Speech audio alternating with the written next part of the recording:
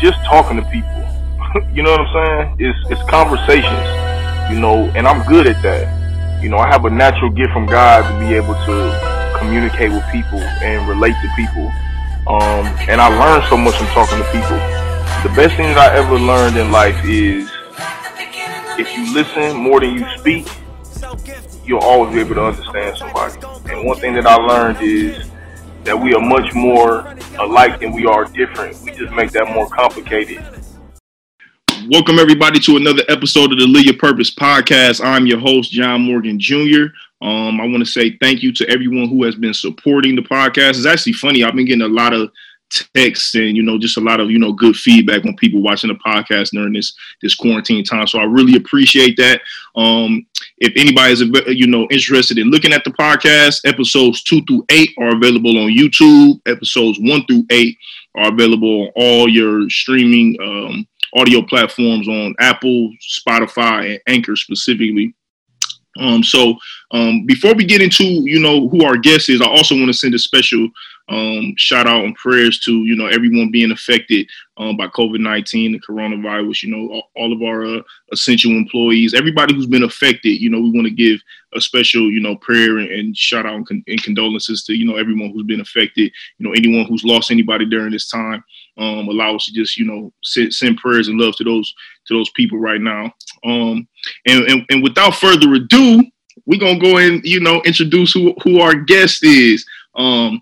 As one of the things that I've done in starting this podcast, I've mentioned a few different times that, like, when I initially started this podcast, there were a select few people who I had in mind that I wanted to, like, sit down and have a conversation with.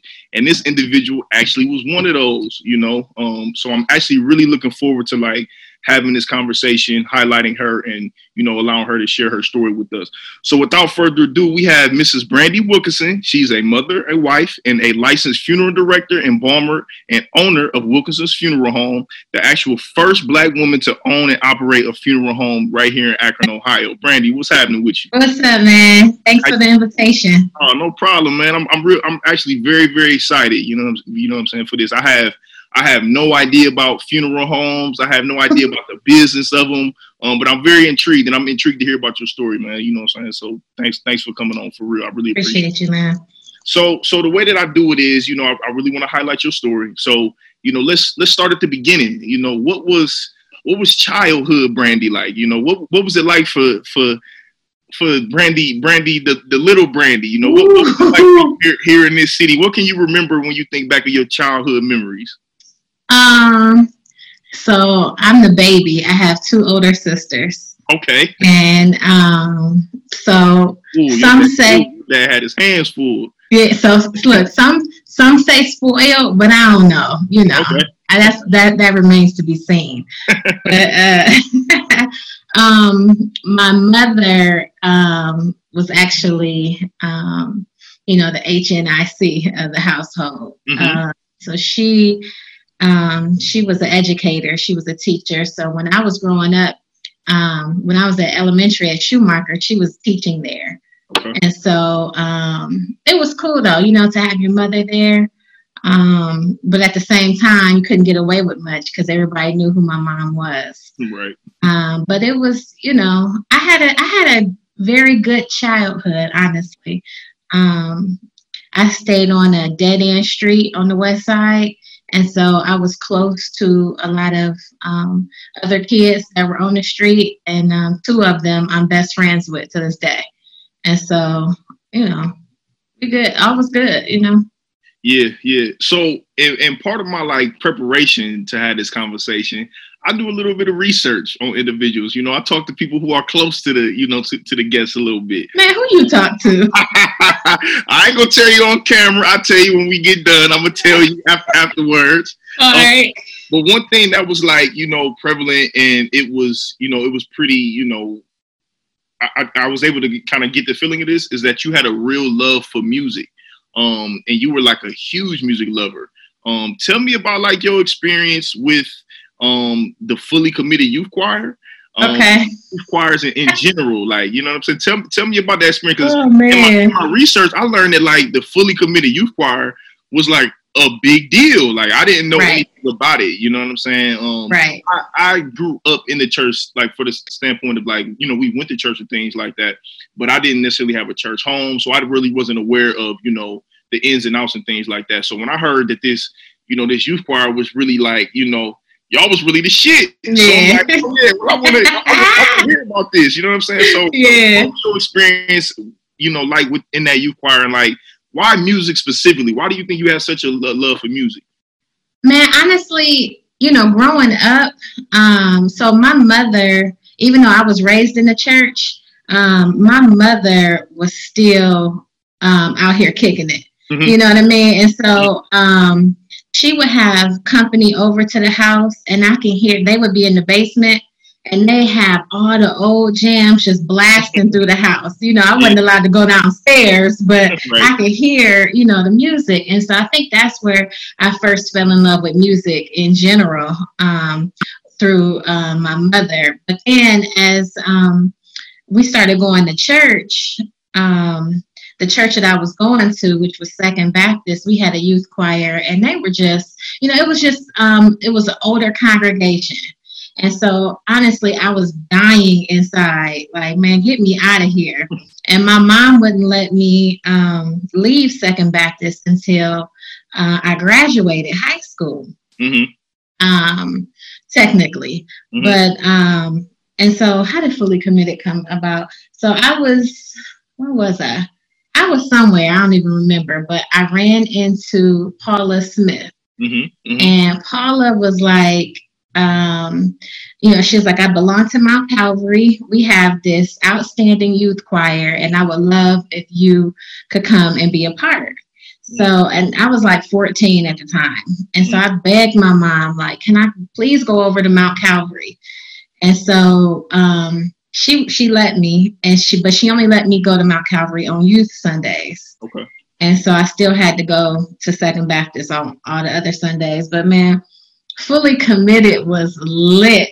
And I got so many memories, man. We just had a good time, and we sounded good. I mean, it was a good sounding choir. Right. And we were just all on the same page. We was, you know, on fire for the Lord. It was just, man, it was just crazy. It was crazy. I mentioned it. I mentioned this year. I'm like, Fully Committed youth choir. I said, I didn't even know Paula. You know what I'm saying? She was like, she looked at me, she was like, what? She was like, Paula was a big deal. Like, she is a big deal. She's known throughout the city for this youth choir. Mount Calvary had like the best youth choir in the city. That's, you know, those are words, you know. And it's just so funny how everything kind of just works in unison, because I actually met Paula 10 years ago in college at Stark State when I met Paula. So I didn't even know her to have this musical background. So it's just interesting how it all works. Tell me, like, you know, what do you think, like, just some of your biggest experience that you took from, you know, that youth choir? Well, so with me having two older sisters, I got a chance to have a sense of community with peers my age. And we all had the same, I don't want to say goal, but maybe likeness in mind. And so the biggest takeaway for me, I mean, I just enjoyed, man. I had to go to every rehearsal. I had to go to everywhere that they sang, because it just made me feel a part of something. And it's something that I already love to do anyway, which was singing. And it ain't getting no better than that, man. Yeah. And so this ultimately evolved into you being at the choir at Bookthul. Talk to me a little bit about, like, you know, I told you I did my research. Yeah, so tell me about your experience, like, you know, being in the choir in high school. Because again, man, it's so interesting to me to, like, hear these different experiences. Like, when I was in school, granted, I was an athlete, I played sports. Like, the choir was for the lames, man. I'm not no choir, you know what I'm saying? But as I've gotten older, I've grown like a real appreciation for not just church, but, you know, the music, the singing, just everything that kind of just, you know, falls around it. And I really have an appreciation for, like, synchronized singing and things. So just talk to me a little bit about that experience, like being a teenager and being in the choir. It was dope, man. I mean, like, you I consider myself to be sort of popular at Bookville. Mm-hmm. So you didn't have to be corny to be in the choir. Okay. And so, we just had a good time. Check me real quick. I wasn't no lame, nigga. Right. No, but it was cool. Mr. Drone, who I love to this day, he really set the foundation for the gospel choir at Bookville. Okay. And he laid it out, man. And I have a lot of fond memories to this day. And then even the people that I met in the choir that were doing like the music, Brad Reeves, Brandee, Scarborough, some of the musicians, Darrell Williams. I'm still close with them today. And so it was a huge impact for me because my older sisters weren't all into gospel like that. And so I can even remember one year I asked my mom for Mississippi Mass Choir tape for Christmas. You know what I mean? And she was like, what? Ain't nobody asking for that. So, just my love for music, but specifically gospel. And then I had those outlets such as Fully Committed and Bookville, man, kind of, really shaped me and my spirituality. Yeah, for sure. That's dope. Talk to me a little bit about like your experience as a student. And the reason I asked that question is because, like I said prior, one thing that I really try to do is highlight specifically entrepreneurs on this platform. And, in my conversation I've had with people on the platform and just outside of this, a lot of people don't always, take to the school thing. You know what I'm saying? So I'm really interested to know, like, what was your experience as a student specifically? Like, were you a student who was like, all right, I can do it, so I'm going to get it done? It was like, man, I can't wait till this shit is over so I can go ahead and get to the next part of my life. What was your experience as a student? So elementary, middle, I was all in. Mm-hmm. High school is sort of where I started to drift. Mm-hmm. And so I was, I don't even think, I know I wasn't a straight A student, that ain't my testimony. Right. But I managed to hang in there, and I was active at Bookville, student council and all that stuff. Mm-hmm. But really when I got to Kent is when I was like, yeah, let me hurry up and get out of here. Because that was really, college wasn't really, honestly, when I was at Bookville, I don't even know if anybody knows this. I contemplated going into the Navy because I didn't want to go to college. Oh yeah. Did you take the test and all of that too? Heck no. You contemplated, you just thought about it. Yeah, I thought about it. And I even told my mom that I didn't want to go to school. And she was like, hey, cool. If you don't want to, that's fine. See, that's dope because, that was like a time period. And even though I'm just a little bit younger than you, we still kind of come up in a time period where the elders, like everything was put on us to go to school, get you a good job. Like that was your path to success. So that's actually real dope. Like, you know what I'm saying? And refreshing to hear that your mother was just supportive of, whatever you wanted to do. Yeah. Going back just a little bit, again, in my research, what is this that I hear about this Christmas album that you recorded? Where is this Christmas album at? Buried where it should be. Has it ever seen the light of day? For a minute, and then I have funeral services for it. Oh yeah, yeah, it's buried now. Wait a minute. So take me through that. Like, how do you even come to record a Christmas album? Like, who presented you with that offer? Was this something you came up with? How did you even come about with that? So my favorite time of year is Christmas, and I love Christmas music. And I hate it. I ain't gonna lie. I hate it. Do you? I like 3 Christmas songs. I like Donny Hathaway, This Christmas. I like Destiny's Child. I can't even think of the name of the song. And I like When Santa Claus Come to the Ghetto by Death Row. That's it. Everything else, I'm cool on. Man, you crazy. Yeah, I pretty much like the soulful, the white, I just love Christmas music. And so I don't even know. This was years ago, man. I think I may have went to Brandee. Like, I kind of want to sing a couple of songs. Okay. Either I went to Brandon or Darrell. I don't remember. Maybe Brandon. And they was all in. Mm-hmm. And so I did like a little EP. I did like 3 or 4 songs. And ain't nothing much to talk about. Okay, all right. Well, you recorded, a real album. That's everybody can't say they got a Christmas album recorded, man. So you got that off your bucket list. You could tell. Yeah, that's really what it was. Yeah. Like, I just wanted to see if I had enough confidence to do it. Yeah, you only got one life, man. Shoot your shot. I'm not mad at that.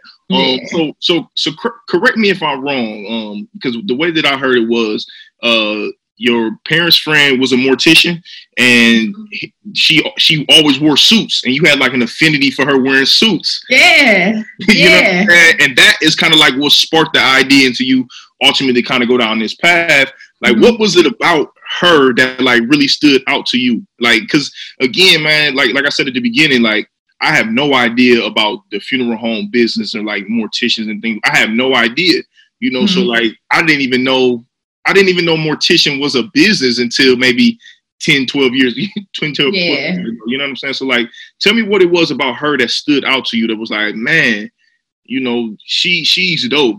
This is different. Yeah, that's exactly what it was. She would come over to my mom's house, maybe after work. I was kind of young, so and they would sit at the dining room table, and they'd just be laughing. They'd have a couple drinks, and she would always be killing. I mean, her suits every day, and she drove a Mercedes, and I was like, what did this woman do? And she was just real put together. And I was like, I want to find out what she does. And then once I found out that she was a mortician, she has a daughter that is around the same age as me. And she would bring her, at the time they were living in Youngstown, so she would bring her to Akron and we would play. And I went to where she worked at the funeral home a few times. And me and her daughter would play, in the chapel and whatnot while she was doing her work. And so I think that's really where it began. Just, just off the straight fashion, for real, is what got me. I was like, dang. And then once I found out what she did, I was like, wow, this is really interesting. And honestly, I buried that thought and started looking into other professions, and then came back to it. So how old were you when you ended up going with her and your friend and things? How old were you? I'm middle school. Really? Yeah. And so like, did you ever have any like initial hesitation, like, oh, she work with dead people, I'm cool on that? Like, was it any of that? Nah, I was like, I don't care what she do. I want a Mercedes and I want them suits. And that's how I was looking at it. And you know what? Like, it's just so good that you say that, because that's the power of exposure, and you know what I'm saying, the power of influence. Like you know what I'm saying. You didn't even know what this woman did, right? But you knew that she, like you said, she was well put together. She was polished. She looked like she had her things in order. Man, what did she do? That's so powerful, especially for us as Black people and Black kids specifically. Like, you know what I'm saying? So I'm sure that there's somebody out there who's seeing you today and saying the exact same thing. So that's very, very powerful. What about some of your earlier, influences of entrepreneurs or just business owners outside of her? Can you kind of like speak on who they were? Honestly, I would really have to think for a minute, because even though entrepreneurship was always the goal for me, I didn't seek looking for mentors or, and I hate that I didn't. I wish I would have. But so I really didn't fall in line watching people own their own businesses. Yeah. You know what I mean? For me, my mother was my mentor, and she was a school teacher, like I said. So whatever I fell in line to do, I just wanted to do it well. And so, like, do you remember, like, what about with like your parents and stuff? Did you guys have any conversations about business and like, having your own things? Like, was there ever any type of conversations about that at all? Was it ever, being done at home? No, honestly. My mom, we didn't have those talks. It was more like you can do whatever you put your mind to. It was those type of talks, but it wasn't like, hey, you need to own your stuff. We didn't have those conversations. Yeah. And I don't know if because that's not where she was, you know what I mean?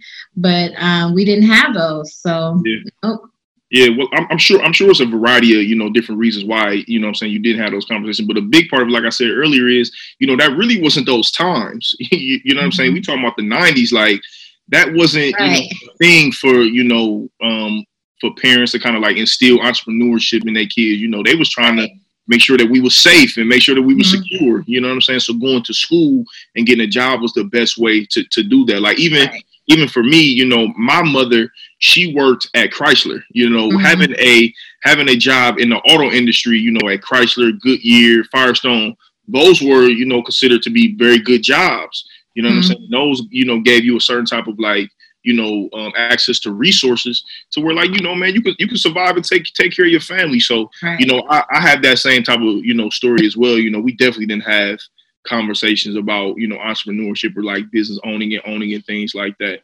It's also similar to yours in the standpoint that like I can remember, you know, just seeing certain people, whether I didn't realize it at the time or not, who did own their business, like, you know, whether that be barbers, beauticians, you know, I always kind of seen people, you know, taking matters into their own hand. So it was powerful, you know, and kind of, you know, ultimately just worked this way out. You know, God got his way of, you know, working things out for sure. So going forward, just a little bit. And you know, we spoke about this prior. You ended up, you know, having your child. You ended up getting your child Journey. And I love that name first off, and I'm not even sure if like, you know what I'm saying, y'all ended up naming her that just due to, you know, some of the experience that you had. But can you just talk a little bit about the experience with having Journey, you know, and, you know, having, you know, with your husband and everything, and, you know, just say your experience with her, because I know you had some, you know, infertility concerns and things like that. Could you please speak to that? Yeah. So I think I was in mortuary school, and I started having the conversation with one of the teachers there that she was like, well, if you want to have a family, you need to start now. And so that sort of started sticking in my mind. I'm like, wow. So, and I ended up getting married while I was in mortuary school. And so I was, you know, talking to DeMarcus, and I was saying, hey, we may need to jump on a family because I'm about to be around all these toxic chemicals, embalming, going to school. Wow. And this teacher said, if you want to start your family, you need to start now before you start getting too in too deep. So he was like, okay, cool. So, you know, we was trying, having a good time, and to no avail, you know what I mean? And so when I graduated mortuary school, I moved back to Akron, and I was at one of my girlfriend's bachelorette parties, and I was having this really sharp pain on my side. And I knew something was wrong because I wasn't kicking it with him. And I'm like, something is not right because I should be kicking it right now. I wasn't feeling well. So the next day, which was a Sunday, I was telling DeMarcus, like, my side is killing me. He said, let's go to emergency. So I went to emergency and ended up having a cyst on my ovary. And so apparently the cyst had grown so large that he had to remove the whole ovary before it ruptured. And so not only did he remove my ovary, but he removed my fallopian tube. So that only left me with one fallopian tube and one ovary. It was a really, really devastating experience because I was only like 24. Yeah. And I mean, we wasn't married a year yet, you know? And so we were going through all that. And then I started seeing a fertility specialist because I'm like, one ovary, one fallopian tube, what do I do? And so he was like, well, you could still get pregnant with just having one. And so he was like, you know, keep trying. So we ended up trying, and I did end up getting pregnant but this time it was in my fallopian tube. So it was a tubal pregnancy. And so they had to remove the whole tube. And so there was my only hope for getting pregnant was in vitro fertilization. So we did probably maybe 4 rounds of in vitro, which is and this is over a course of maybe 2 years or so, because you got to go through all these steps before you can actually go through the process. You know what I mean? Mm-hmm. And so, and it's, it's like $10,000 every cycle. Oh, wow. So yeah, thankfully DeMarcus had some really good insurance at the time. Mm-hmm. So we didn't have to pay $10,000. We may have paid $2,000 each cycle. Yeah.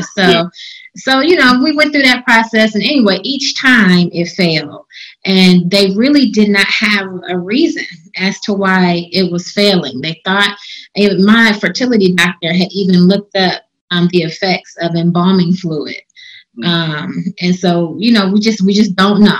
Yeah. And so at that point I was exhausted physically, emotionally, spiritually, just tapped out. And so I said, babe, what do you think about adoption? And he said, whatever you want to do. And so we went to classes to become foster parents and all that. And that's just, kudos to foster parents. That is a strenuous process. You know what I mean? Because unfortunately, the babies in the system, they get gone first. And so you have teenagers and maybe middle school kids that are left. And if I'm only 24, how am I going to raise a 13-year-old? You know what I mean? Or 14. So it was, it was stressful trying to find an infant, because that's what we wanted, Mm-hmm. And so I was sharing with a young lady, and I was telling her our journey, and she was like, well, I'm pregnant. And this was months and months later after I had shared my story with her. She said, I'm pregnant, and I want to know if you and your husband can adopt the baby. Wow. Yeah. And I was like, Lord, is this you? Because, I didn't even ask for this. It just came out of nowhere. He knew what I had been praying about. And so we met with her. And the cool thing about this, John, is that journey, I went to all her doctor's appointments. When she was born, I was there. DeMarcus cut the cord. Wow. So it's like she was ours, man. Right. You know what I mean? And so that was a really, really cool experience, and which we did name her Journey because it was a journey. Yeah. And so we're really, really blessed to have her. And, she off the hook now, she's 9 years old, but but that's my girl, and I wouldn't trade her for the world. And that has been the biggest blessing that we have ever received. Yeah, that's dope, man. Shout out to you and DeMarcus, for that. What do you think is just like the biggest just lesson that you think you took from that? What's something like you think you guys learned, whether that be you individually, as a marriage and as a couple? What do you think that you guys and yourself, learned in that experience? I think a few things. Maybe the first thing is that we were married for 5 years first.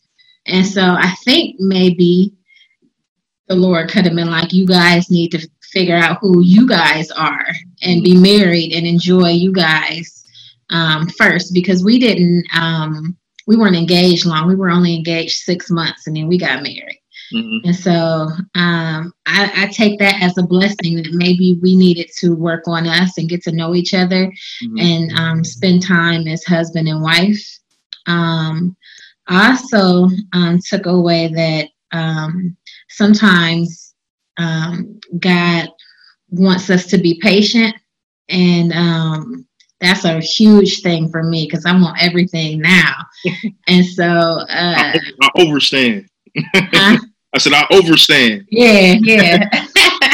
So, really just a spiritual thing for me. And that's when, and I don't know if I'm jumping ahead, but when when all this process was going, and when all this was happening, that's when I was called into ministry. Mm-hmm. And so, yeah, it just has a way of working itself out, man. It's crazy. Yeah.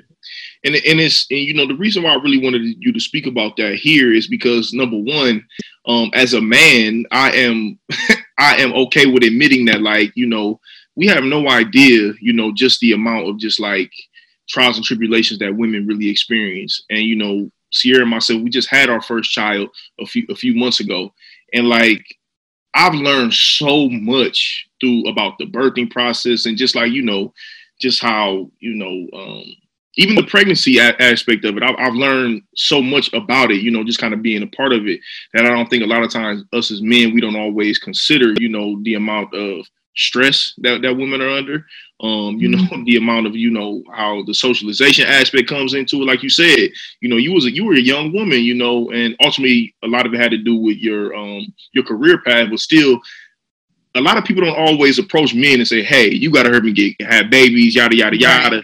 That's an aspect that women have to deal with, that we, you know, we just don't have to, you know, experience that, you know, but I do think it's important for men to hear these stories, you know, and understand the impact, you know, understand the things that women go through. Because I'll be the first one to admit, man, men don't have shit on women. You know, women are so much more stronger than men without question, you know. I don't care. I'll bet that against anybody, you know what I'm saying?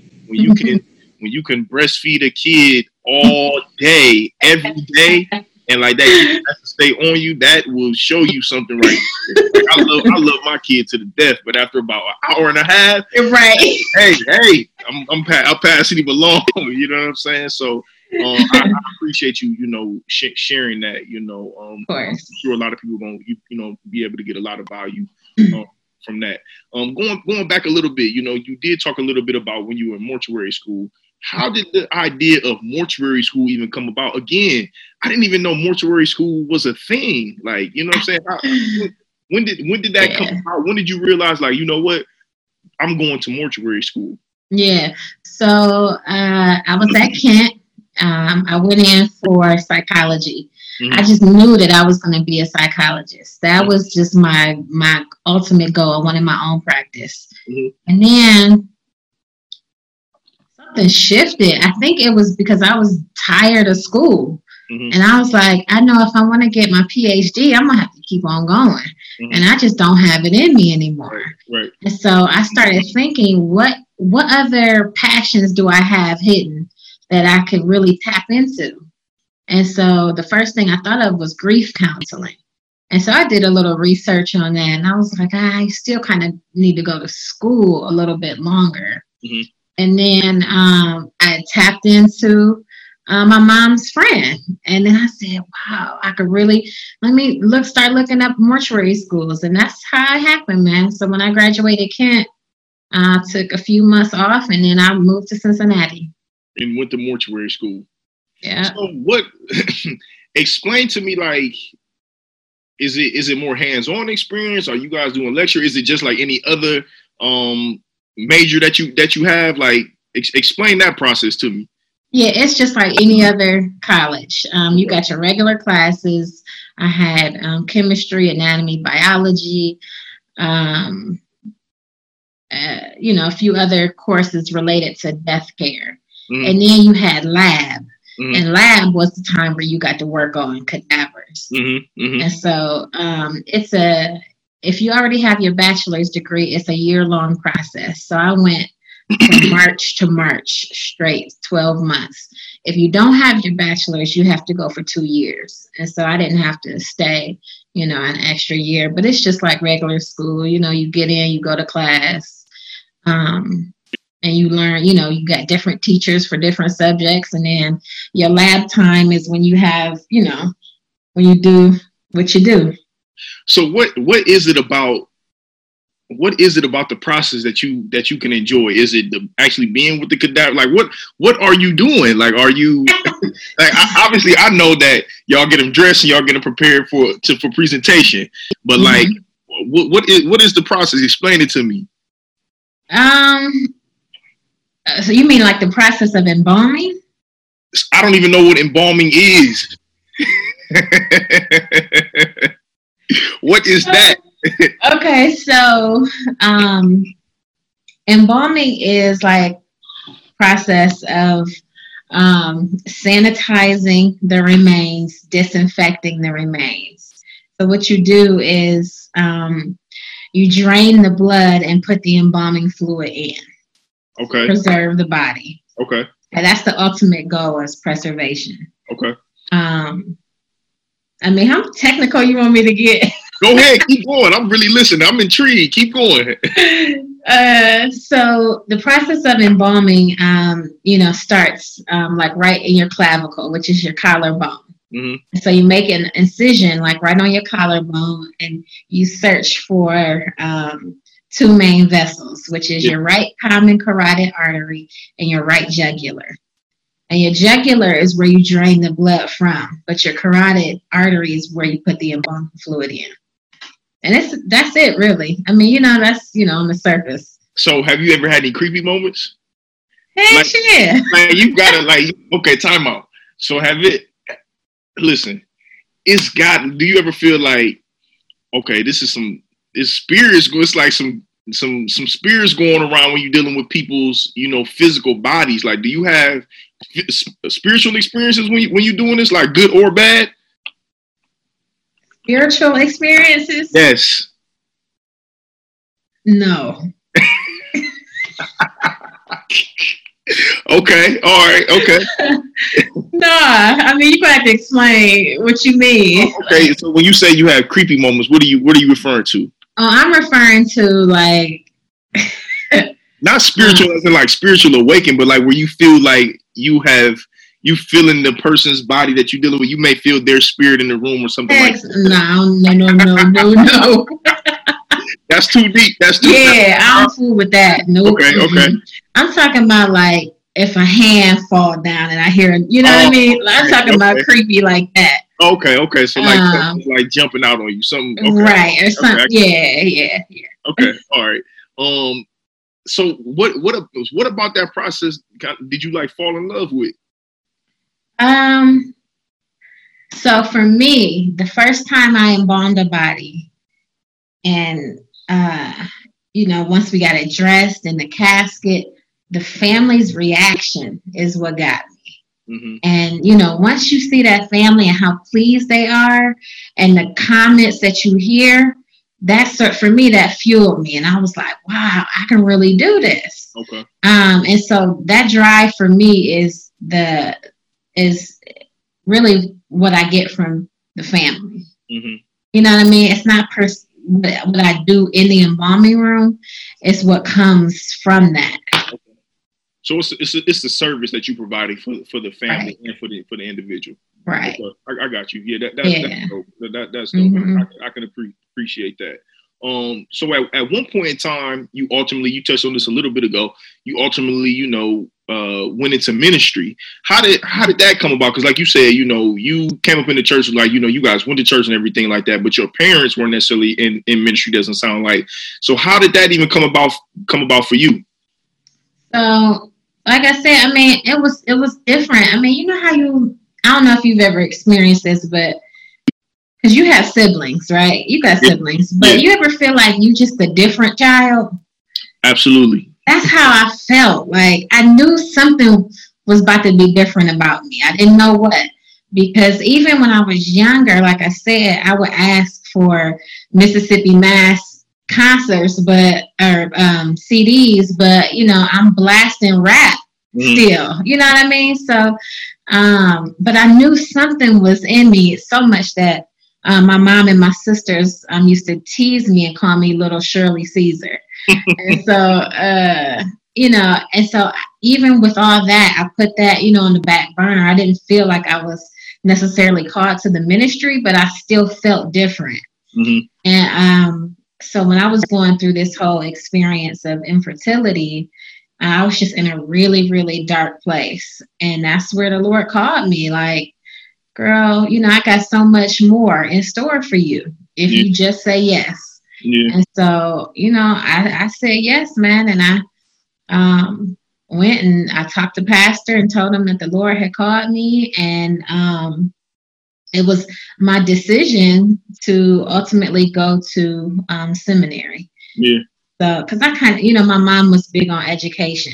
Mm-hmm. She didn't really push it, but I knew she was strong on it. Like, if you want to be in a specific field, know all that you can about it. Mm-hmm. And so I was like, I need to go to seminary. And it was so crazy, man, because when I filled out my application, you had to write like a 2 or 3 page letter about your calling. And so I just poured out in this letter about my struggle with infertility and blah, blah, blah, blah, blah. And the admissions, one of the ladies in the admissions office, when she sent my acceptance letter, she also sent me a book and said she struggled with infertility too. And wrote a nice little piece in the book on, how to get through dark times when you're going through infertility. And I was like, man, this is God. I'm where I'm supposed to be. It was crazy. Yeah. Was crazy. So what do you think the biggest experience that you took from, like, just being in ministry? And even how it connects to what you're doing today. What did you learn within ministry that kind of like served you the most? Man, that's a tough question. That's really a tough question, because I feel like everything I do is ministry centered. Mm-hmm. And so I feel like I'm living a life of ministry. Mm-hmm. And so everything gratifies me and fulfills me, because I know it's ministry, if that makes sense. Yeah, no, it does. It does, 100%. I mean, I feel like what I'm doing here is ministry. I think that anytime you are serving, you're doing something, out of a serving heart, that in itself is ministry. A lot of time we get that misconstrued, and attaching ministry to church and religion specifically, and that's not necessarily the case. So I understand completely. Being here in Akron as a kid, going to funerals as a kid, there was only 2 that I knew. There was Roden and there was Stewart and Calhoun. Mm-hmm. Like, I didn't know nothing else, but I knew about Roden and Stewart and Calhoun. I knew about the funeral homes. I knew what the vehicles looked like. I knew that. Like, I knew when I seen their billboards, I seen them. You ultimately ended up having, was it an internship at Stewart and Calhoun? Yeah. Talk to me about that internship specifically there, because again, people who are from here, they know the roots of Stewart and Calhoun. Right. And they've ultimately been able to, expand to different areas and things like that. But Stewart and Calhoun is the prominent funeral, home here in the area. So just talk to me a little bit about your experience even being there. So, when I graduated mortuary school, I reached out to them. No. So when I graduated from Kent, I knew I was going to mortuary school. So I said, well, let me get my feet wet at a funeral home before I go to school. Mm-hmm. So I went down to Stewart and Calhoun. I told them who I was and what I was getting ready to do. Mm-hmm. And they immediately took me under their wing. And I learned a great deal before I even got to mortuary school. I was the secretary. Before you even went to yeah. Okay. So I was, so they ended up hiring me to be the secretary. So I worked like part-time a couple days a week. And then I would go and watch them like dress bodies and whatnot. And so I had a little exposure before I left. And so when I was at mortuary school, actually, Akron wasn't my first choice. I really kind of didn't want to come back home. Mm-hmm. But it was just the other funeral homes that I had interviewed for just didn't feel right. Mm-hmm. And so I ended up serving my apprenticeship at Stewart and Calhoun, and they kept me on. And I ended up being there for about 10 years. Mm. Yeah, that's dope, man. And you know what I like? You know what I like about that story the most? You said you started as a secretary. Yeah. There's a lot of power in starting, at the bottom, so to speak, so ultimately to where you are now. What you think was like? Why was that experience so important? Like being a secretary, what did you learn being a secretary that helped you, to ultimately having your own today? So, when I got to mortuary school, I knew that I wanted my own funeral home. I didn't know if it was going to happen, but that was my ultimate goal. And so, when I went back to Stewart and Calhoun, working in the office, I still needed to know all that I needed to know if I was going to run my own one day. Mm-hmm. And so I was like, I don't mind answering these phones. I need to know, how to do this stuff. So It was cool. And I'm grateful for the opportunity. Yeah, that's cool. So you saying that you always knew that eventually you wanted to have and own your own. Yes. So the way that I heard it was you had to be pushed a little bit into business, just a little bit. I did. Yeah, I still knew. So, okay. You know how you know that you want to do something, but life happens? Mm-hmm. That's what happened. So I always knew that I wanted my own. But then bills came. And I'm like, I got to work. I can't afford going out on my own right now. And that's kind of where I got stuck. You know what I mean? And then, people did push me. A couple of people were like, you need to just go ahead and do it. And I'm like, with what money? You know what I mean? So... Now, were there any other fears or just hesitations there outside of just like, having to survive in the moment? Were there any other fears that you felt, you was experiencing? Yeah, it's a fear that I still have today, which is failure. You know what I mean? I done put all my chips on the table. And so if I fail, ain't no turning back, and the fact that I knew what I was getting into. I knew that I was opening up a funeral home in the heart of some rich, deep culture, some historical funeral homes. So, I knew all that, because I was a part of one of them. So I knew what I was getting into, but that fear is still, with me because, like you said, all people know is the others, you know what I mean? And so for me, trying to tap into getting them to come over, that's always and will probably be, something that I'm concerned about. Right. So with that, with the culture and the history of it, what was your initial reception like being a woman and being a Black woman in this space, stepping out into your own? Did you get a lot of support from mentors or, people who have seen you kind of come up or, just the competition? Like, what was the initial reaction when you did step out on your own and being a woman and being a Black woman in that space? Mm-hmm. Well, first of all, being a woman in funeral service was tough, period, even if you weren't an owner. Mm-hmm. Because even when I left under the Calhouns, I went and worked for a white funeral home for 5 years. Mm-hmm. And even though I was sort of at the top as a funeral director, when people walk in the door, they automatically go to a man. And the man could have been somebody that wasn't even a funeral director, but they just automatically ask them a question or share their concerns. And then that person would have to turn them and redirect them to me. And so that's happened most of my career. Mm-hmm. So I've always had to sort of fight to earn my spot, per se. Mm-hmm. But as far as support, I did reach out to a couple of people just to feel them out before I kind of made it public that I was going out on my own. And only a handful of people really supported me. A lot of people said it's too expensive. You're not going to make no money for the first couple years. You ain't got no money to open up your own. Where you getting this money from? You know what I mean? So I had to deal with all of that. And even once, it's been a year now since I've been on my own, I have maybe about 3 other funeral owners that I can call. Yeah, that's good that you do have them to to kind of seek counsel with and things like that. But that's crazy that a lot of people was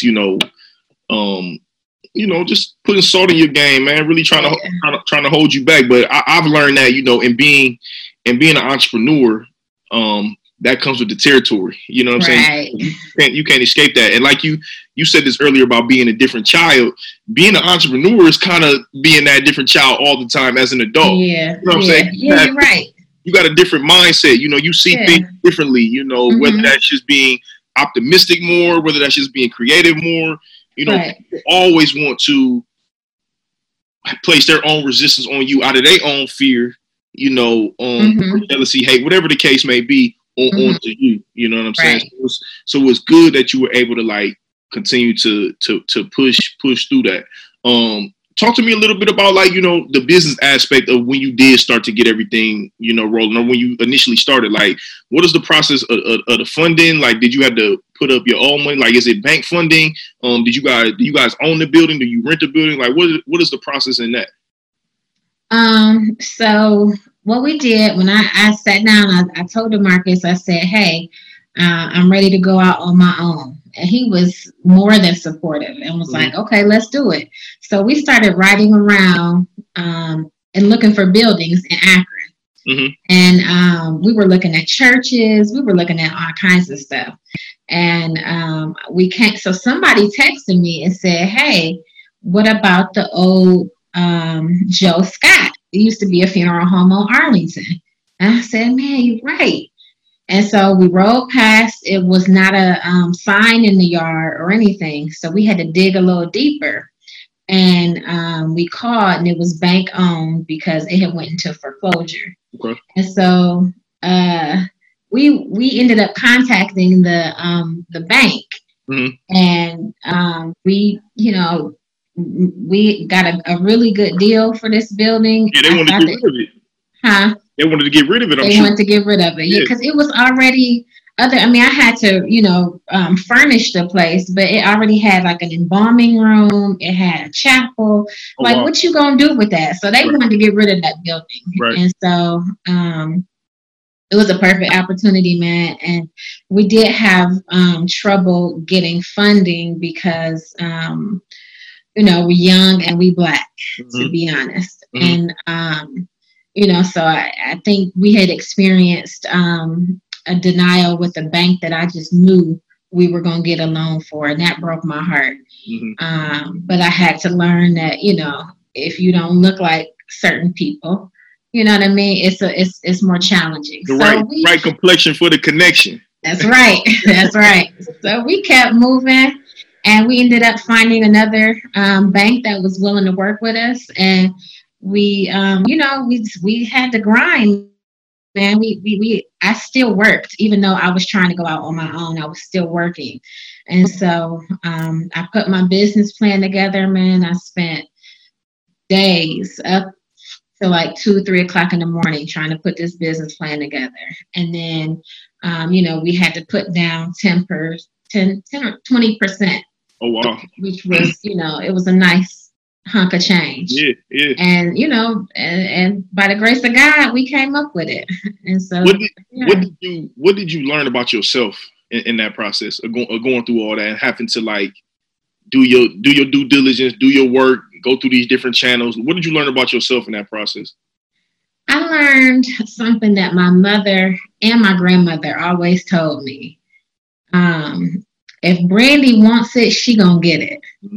And so that's what I really learned. I've always heard them say that when I was younger. But that's really what I learned. I didn't take no for an answer. And this one bank, okay, you denied me. Okay, you denied me. We're going to keep going and see what we can come up with. So again, I have no real formal education outside of the stuff that you're telling me now about the funeral business. Is it a profitable business? Obviously, I can think back of the lady you was talking about who was driving the Benzes, who was super booty. You know what I'm saying? Is it a profitable business? I would think that it's a business that people can ultimately scale too, because one thing that's never going to stop happening is people going to always pass away. Right. So the thing that, first of all, I'm in my first year, and so me personally, I ain't making no money. You know what I mean? Like, I'm just gonna be all the way 100. Right. But it can be profitable because it's, you know, it's all about how you structure your pricing. And so the way I structured my pricing is that I'm fairly inexpensive. And so that leaves room for you to make a profit. Right. But you know what I've learned is that the minute you think you got a profit, somebody about to come and get that money.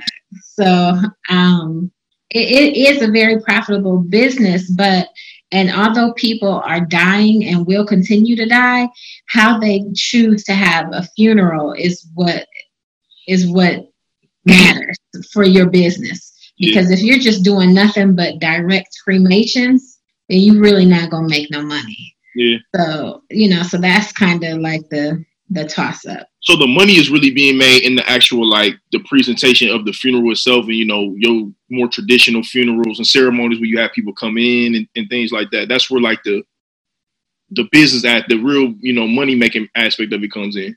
Pretty much, yeah.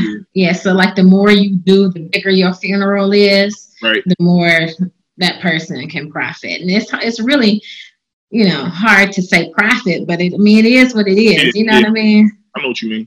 What are the misconceptions, of running a business and running a funeral home specifically? Like, what are the misconceptions? Because again, in the entrepreneur space, and I would still consider myself to be a new entrepreneur, even in real estate and even in this podcast, I still would consider myself to be new. Like, I've only been on this journey for real, maybe like the last 5 or 6 years, consistently. So I could still consider myself new. And I know that being an entrepreneur is so romanticized. It's so like, it's this buzzword that everybody thinks comes with the glitz and the glamour.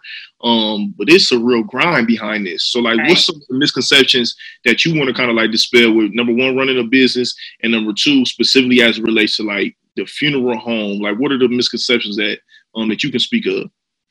Well, I think the first one, like we just talked about, is that people think that entrepreneurs got money, and that's far from the truth. Right. And honestly, if I didn't have a working husband, I would certainly be struggling. And so that's really one of the biggest misconceptions. You know what I mean? Prayerfully, my business will grow to where I can soon profit and make my own, money. But another misconception would be, and this is, rightfully so, this is people's experiences, is that funeral directors are crooks. And I'm sure that there are some out there, you know what I mean? Not everybody is like that. My passion and my purpose is to serve, and I need to survive as well. You know what I mean? Right. So that's a misconception. Not every funeral director is a crook. Yeah. Another one would be that, we're not friendly. We're very cold, or we're weird. I may be weird. I don't know, but I'm friendly. We all weird to somebody. Yeah, right. So that's really it, man. How did it feel to hit that 1 year of business?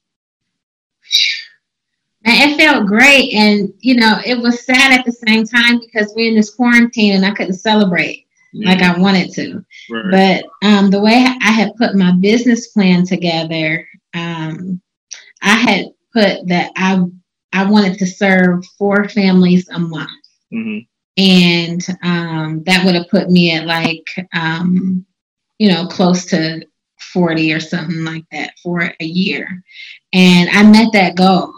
And so for me, that was, I'm the new kid on the block, and I did, in my opinion, well for my first year. So it felt good, man. Good for you. Good for you. So what's been we talked a little bit about this, before we started, but like, what's been the impact this virus and how it's had an effect on your business? And have you had to like lay off any employees and things like that? Because you guys are still in business going no matter what. And unfortunately, we're dealing with a virus that's ultimately taking people's lives, So what's kind of like been the effect and the impact on your business in this time?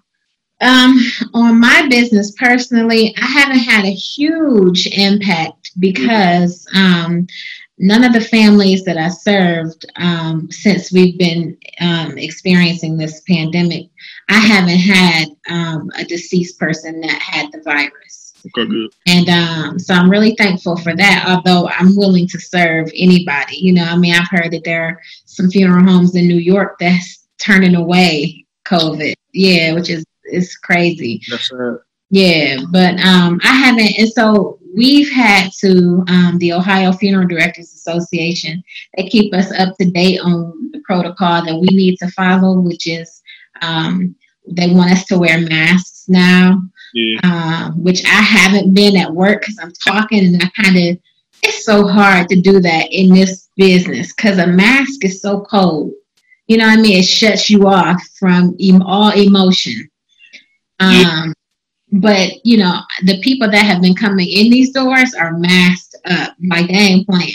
And I appreciate that about our community because I see a lot of Black folks like out at the grocery stores and whatnot still not wearing masks. Right. And so I'm like, what's going on? But when the families and friends of people that have been coming in here, they've had their stuff together. Yeah, I seen you had posted on Instagram like last week, like, what's up with people not wearing these masks? They not taking this thing serious or what? And for me, I feel you 100%. I was in the grocery store yesterday, and it's actually kind of funny because like yesterday was like the first day when I was like, you know what, I'm ready for this to be over with. Right. Like I did not like walking around in public with the mask, and I see like 98% of the people are in there with masks. If you are in any type of public space with no mask on right now, you look like the oddball. Everybody looks at you crazy right now. You know what I'm saying? You sticking like a sore thumb. You know what I'm saying? So I definitely, you know, can feel you on that. Talk to me about your goals that you see for, you know, your business and just goals that you see for yourself, just kind of going forward. Man, I mean. It's so hard to talk about what your goals are when you're in this industry because you don't want to come off as you want to thrive off of someone dying. Got you. You know what I mean? Got you. But if I just gotta keep it all the way real, eventually I want to be the Stewart and Calhoun. No, I want our kids to be like, oh yeah, Wilkinson, that was it. That was the funeral home, you know. So that is my ultimate goal, to take over the city. Real talk. Yeah. Well, hey, it's like my granddad always tell me. He said, Johnny, he said you can't leave here if you don't ever come here. You know what I'm saying? It don't work that way. That's, you know, right.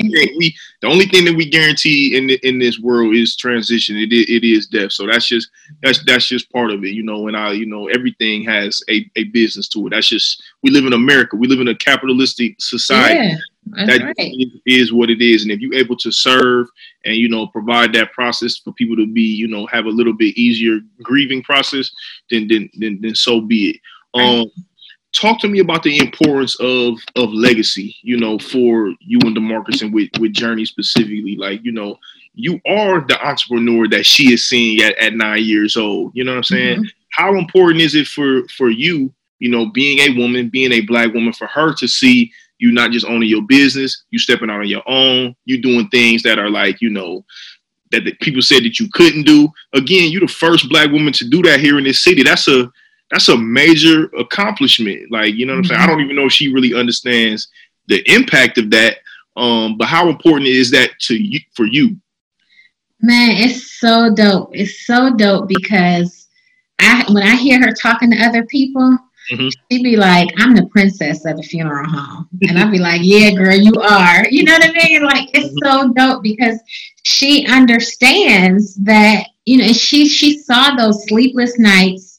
She saw those, or she heard those conversations on the phone with the banks. She's 9, but she's pretty bright. So she understood, you know, what it took for me to get here. And it's really important because even something as simple as, you know, when I had my billboard on the corner of Arlington and Lover's Lane, I didn't even tell her. We just got in the car and I drove past it. And to see her face light up, it just warmed my heart, man. I'm like, man, you know, so just to have, and you'll experience those moments where you know that your child is proud of you. And and so my goal is to, even if Journey don't want to be a funeral director, which I don't think she will, you know, I want her to know that she can do whatever she wants.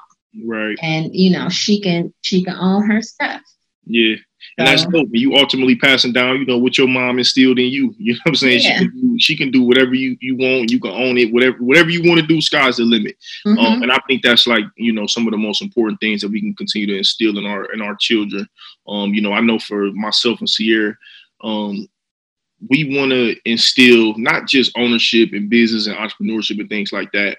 But, really knowing who he is and understand he is powerful beyond his means. Despite what the world may say, he's going to be a black boy and ultimately a black man one day. There's going to be a lot of forces that are going to tell him who he is. But it's important for us to instill who he is at an early age. So when those times come, he can just keep working, man, and, face that adversity and ultimately do whatever it is that he wants to do. You know what I'm saying? So I think that's dope.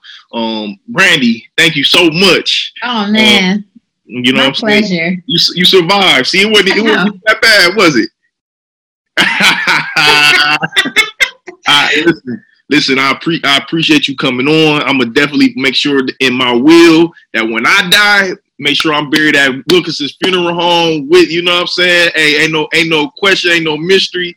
We going that route. So I want to just say thank you for coming on. I really appreciate you sharing your story. I'm sure people gonna really be able to get a lot of value from the things you said on this podcast today. So before we get out of here, I have like a few rapid questions that I ask all the guests before we go. Cool? Yeah, I peeped your other ones. I know what's going on. You are. Okay. I've been watching. Yeah. All right, bet. So the first question is, what are your intentions for 2020? Oh, I don't think I heard that. See, yeah. For a spin. Okay. Yeah. Look at you. Oh wait, I did hear that. Yeah. What are my intentions? Mm-hmm. My intentions for this year, what has to be intentional. Be intentional in whatever I choose to do. Intentional and consistency. Mm-hmm. Consistency is big for me because I want to be able to start and not only start something but finish it all the way through. Dope. What is your purpose and how is that connecting to what you're doing today? I believe that my purpose is to serve, and whatever that looks like, whether it's in the funeral industry, if it's in ministry, or if it's being a wife and a mother. That is my purpose, to be a servant. Dope. What about what is it about you that people will be surprised to know? I think people would be surprised to know that I'm really shy. People would be surprised. I am, I like to, have fun and stuff, and I'm kind of outgoing, but I do have that little shy, sensitive spot that, a lot of people probably don't know. Didn't your birthday just pass? It did. So you a Taurus? I am. Oh yeah, Taurus is just a little sensitive. Y'all stubborn and kind of hard, but y'all a little sensitive. It's nothing wrong with it, though. It's all happy belated, by the way. Thanks, man. What scares you? Man. That's a tough question. Losing my purpose. Okay, so not serving. Yeah. Okay. All right. Okay. What is your favorite quote? My favorite quote is hold fast to dreams, for if dreams die, life is but a single-winged bird who cannot fly. That's Langston Hughes. Okay. All right. First time Langston Hughes got quoted on this. We coming up. Yeah. All right, cool. That's what's up. What is the best advice that you ever received? I think the best advice that I received was something as simple as the golden rule: treat others how you want to be treated. That's the best advice. Yeah, that can take you everywhere. That can take you very far. Yeah. So I like that. If you could pick up the phone and call your 20-year-old self, knowing what you know today, what would you tell yourself? Ooh. If I could pick up the phone and call my 20-year-old self, And tell her what? Knowing what you know today, what would you tell her? Slow down. Hey, whatever that means, we're gonna roll with it. Yep, slow down. Would you listen? No. That's the funny part about telling ourselves stuff like that when we young. We wouldn't listen no way. You know? Right. You had to go through it. So it is. That's right. Give everybody, your social media tags. Give them the funeral home information and things like that. How people can get in contact with you. What you have coming up. Give everybody all that type of information. Oh, okay. I'm on Facebook, Brandee Wilkinson. I'm on Instagram, Brandee 1908. My funeral home is Wilkinson Funeral on Instagram and Wilkinson Funeral Home on Facebook. We are currently putting together a pandemic package. Okay. And I know it sounds crazy, but this is just the time we're in right now. Mm-hmm. And so we're currently putting something together where families can see what services they can have during this pandemic and the price that they have to pay for it and everything that the package offers. We are going to have a grand opening once we are out of this. We're going to have a barbecue, like a little community celebration. And that's really it, man. Good. Listen, I got a question I want to ask you that I forgot to ask you.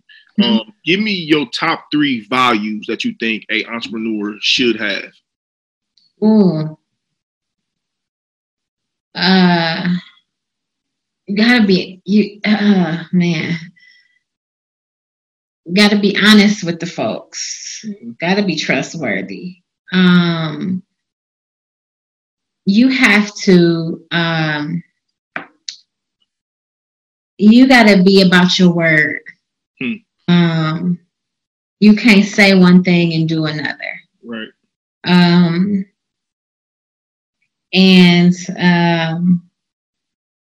Man, that's a tough one because I got like 50 of them. I mean, yeah. But the main thing is that people have to trust, respect you, and know that you're gonna keep your word. Yeah. That's good though. That again, that goes a long way. Having integrity. And being impeccable with your word, So I appreciate you doing that. Thank you again for coming out. I really appreciate it. The one last thing that I have my guests do, I am like a podcast junkie. And one of my inspirations for starting this podcast is an ex-NFL player. His name was Arian Foster. When he retired from the NFL, he ended up going into music, and he ends up having his own podcast called the Now What Podcast. And one thing that he would do at the end of his show is he would ask his guests to lobby for Jim Carrey to come on his show. Jim Carrey, I guess, is one of his most interesting people. He wanted to sit down and have a conversation with Jim Carrey. So my way of kind of just showing homage to Arian, and showing my appreciation for what he put out there. I have my guests lobby for Arian Foster to come onto the show. We're going to put that good energy and manifest it. You know what I'm saying? We're going to get him on the show one day. So if you would, look in your camera right now and tell Arian Foster why he should be on the Live Your Purpose podcast. All right, Arian, you should be on the Live Your Purpose podcast because this is a new and upcoming podcast. It's dope. John Morgan is a dope individual that respects what you're doing, and you just need to get on. Is he on Instagram? Yeah, he on Instagram. Yeah, I'm about to friend you right now, man. I'm about to blow you up. Yeah, that's what's up. I appreciate it. Brandee, again, thank you so much. Much blessings to you as you continue to, thrive in your business. I want to see you, continue to grow and become that staple here in the city. I support you as always in anything, in any type of ministry that you in. I'm going to continue to support you. You are a great leader. And I just appreciate what you've done. So I want to say thank you for that. Man. I appreciate you. No problem. Thank you. Thank you for coming out. That's it. Another episode, Live Your Purpose podcast. We out. Peace.